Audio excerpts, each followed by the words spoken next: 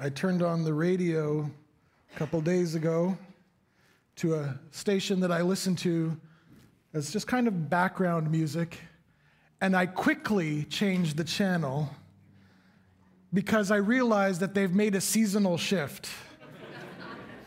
And I was not ready for it. I couldn't ho, ho, ho, jingle, jingle yet.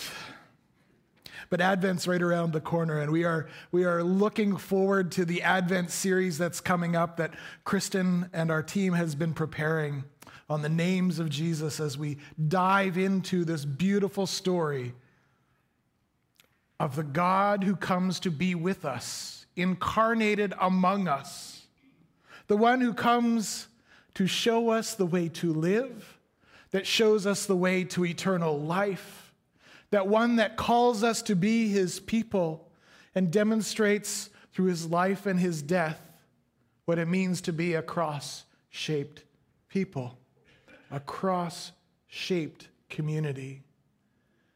Over these last number of weeks, we've been talking about what it means for us to live as a people that are united in Christ. In a world, in a society that is polarized and pulling in different directions. To be united as a people of God, knowing that we are so different from one another. We have different languages, we have different backgrounds and ethnicities, we have different viewpoints on the world, we have different political leanings. Some of you even cheer for different teams. And so we have to work at it.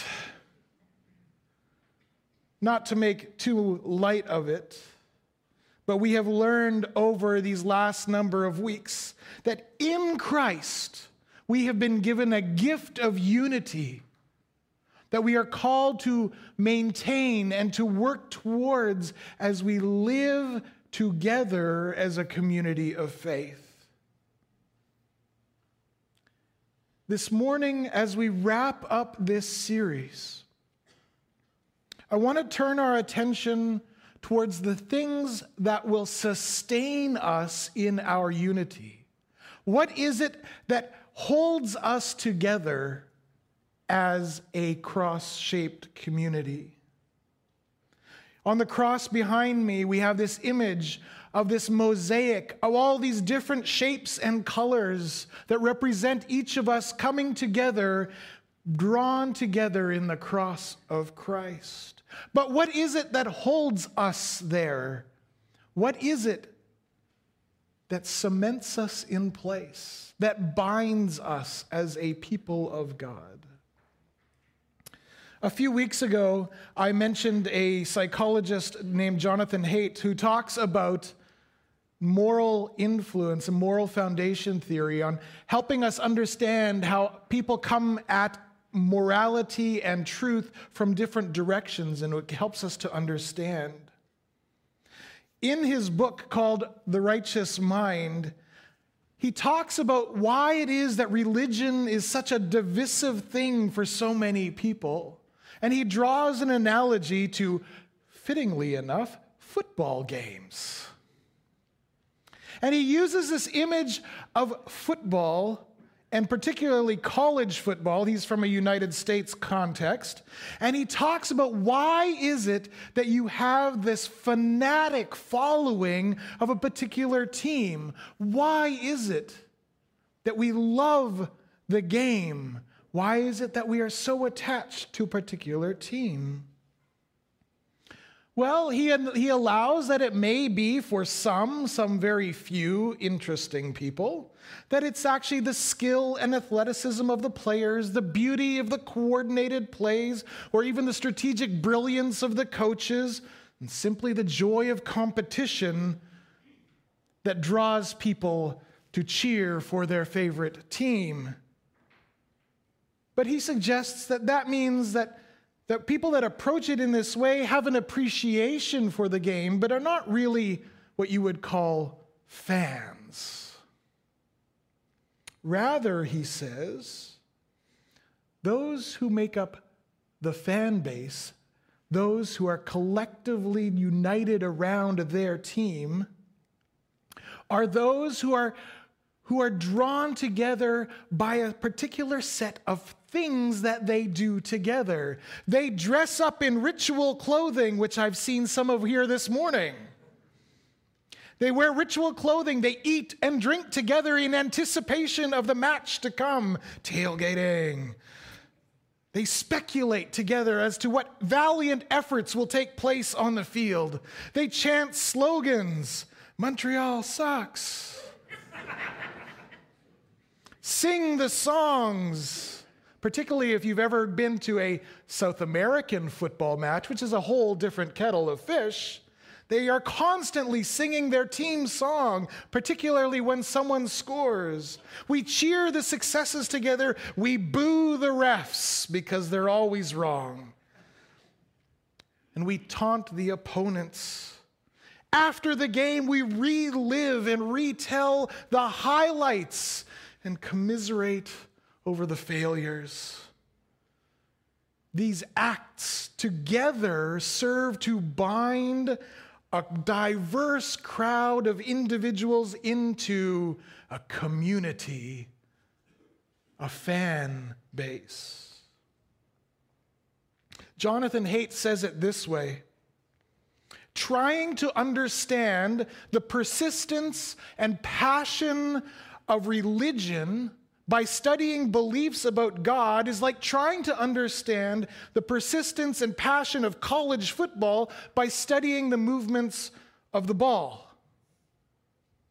You've got to broaden the inquiry. You've got to look at the ways that religious beliefs work with religious practices to create a religious community. We might like to think of our beliefs as the thing that binds us together. This psychologist says that's not actually the way that people work.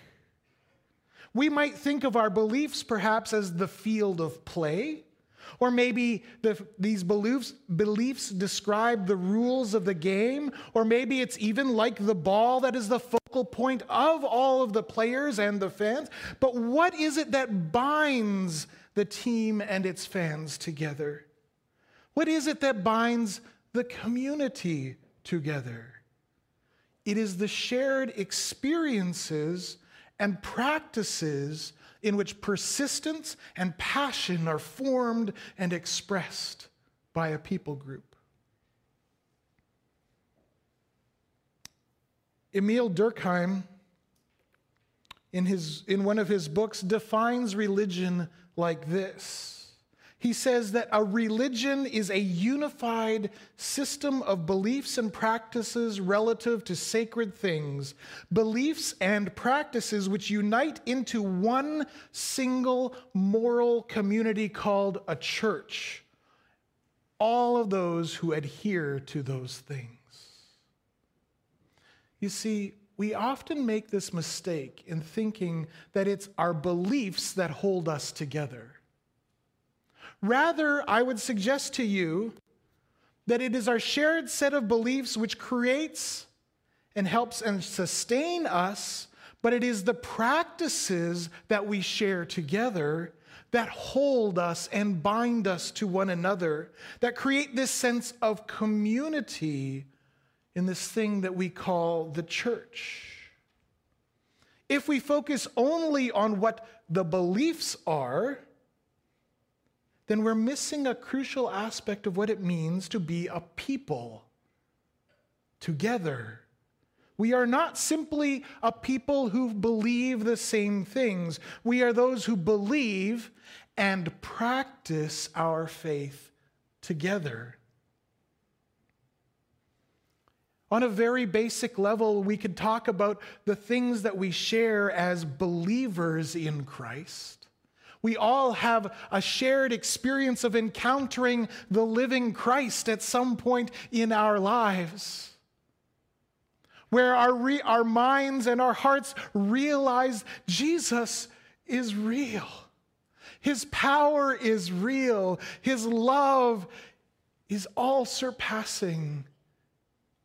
And the salvation that he offers me is there as a gift for me to receive. We all share the experience of transformation as the Spirit enters into our lives. And my suggestion is that the extent to which we have experienced the transformation of the Spirit of Christ in our lives determines how fanatic we are about this Jesus that we have come to know. And together we proclaim and give testimony to that experience of Christ. As we share this one with one another, we build each other up. We build up the church together, and we walk in faith. The Mennonite Brethren are known as part of what is called the Anabaptist community. It's a particular kind of theological viewpoint in the world. And one of the interesting aspects of Anabaptism that has been a historical marker has been that from the earliest moments of the Anabaptist movement, we recognize that the church is called to be a visible church. A church that lives out the Greek word ekklesia, called out. They look different, they sound different, they act differently. We are a people whose actions, character, and daily discipleship are inextricably linked with the things that we profess as our beliefs. It's faith and practice together. One of the early Anabaptists famously is known for a quote like this. His name is Hans Denk.